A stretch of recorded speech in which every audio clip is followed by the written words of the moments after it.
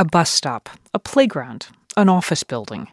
These were some of the targets hit by Russian missile and drone strikes in Ukraine in the span of one morning this week. More than a dozen cities were hit, many of them hundreds of miles from the front lines.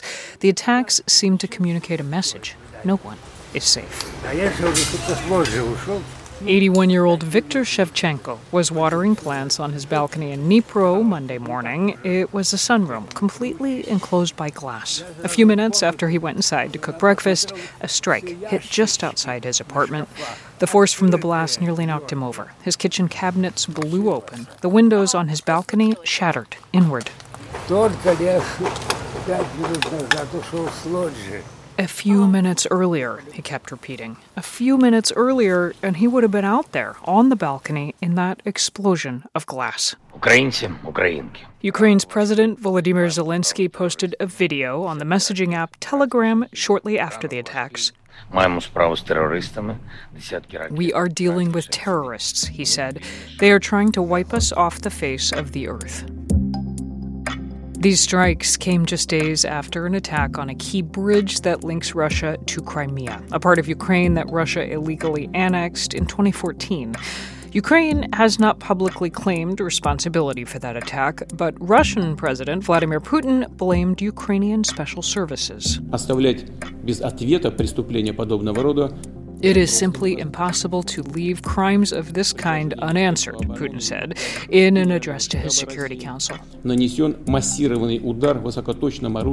He called Monday morning's wave of attacks a massive, high-precision strike on infrastructure, military command, and communications in Ukraine. Though, again, civilians and civilian infrastructure seem to have been the major targets. Olha Shmoylo in Kyiv says she is exhausted by this war. From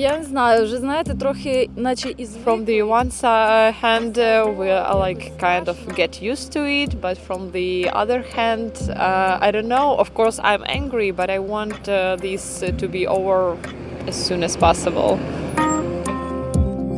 Consider this. As Russia runs up a string of defeats on the battlefield, its missiles and rockets are still claiming civilian lives.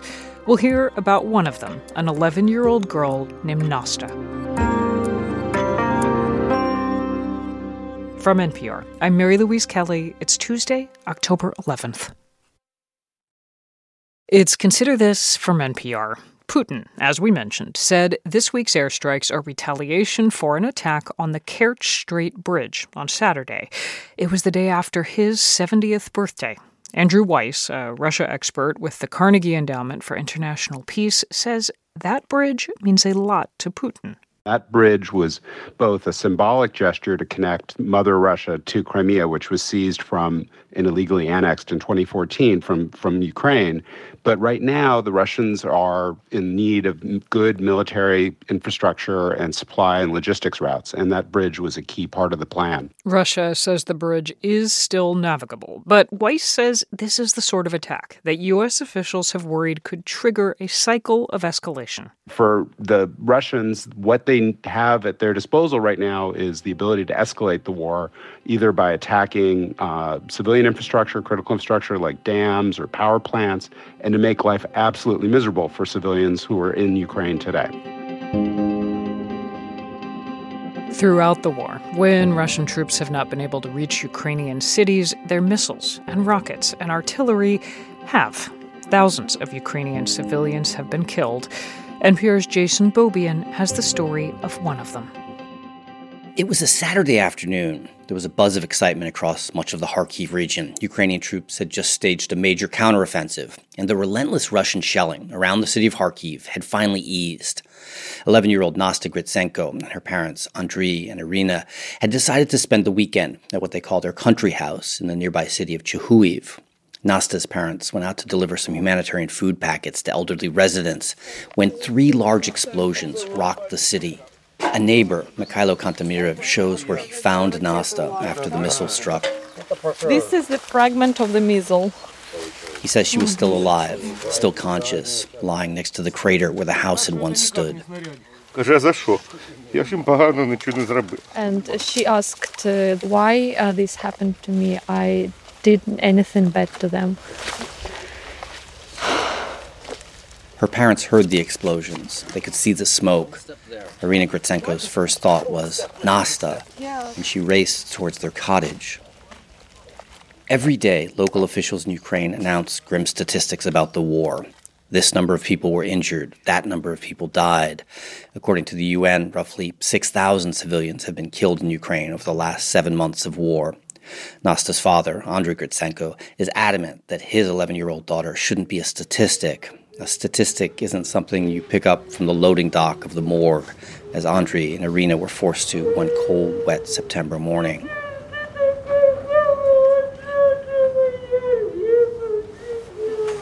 Nasta's body is carried down from the loading dock in a pink satin-lined coffin and slid into the back of a white cargo van. As my translator, Polina Litvinova, and I are getting into our own car, she tells me that I'm lucky I couldn't understand Irina crying in Russian. I could hear her saying, forgive me. As hard as the scene at the morgue was to watch, she says listening to a mother sobbing over her daughter's body was even harder. She said, I don't want to live without you. Who will meet me when I come home from work? And so on and so on. She cried and said, forgive me, please.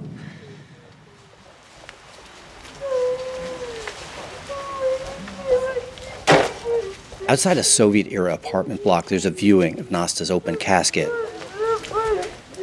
Neighbors place bouquets of flowers on her coffin. A girl who appears to be about Nasta's age, 10 or 11 years old, cries inconsolably. Valentina Ovcharenko, who lives in a flat 2 floors below Nasta's family, is passing out small bags of sweets. She says people in the neighborhood have been crying for days over Nasta's death. But she says it's been the worst for Nasta's mother. Her mother, Ira, wanted to jump from the balcony and she was rescued from this.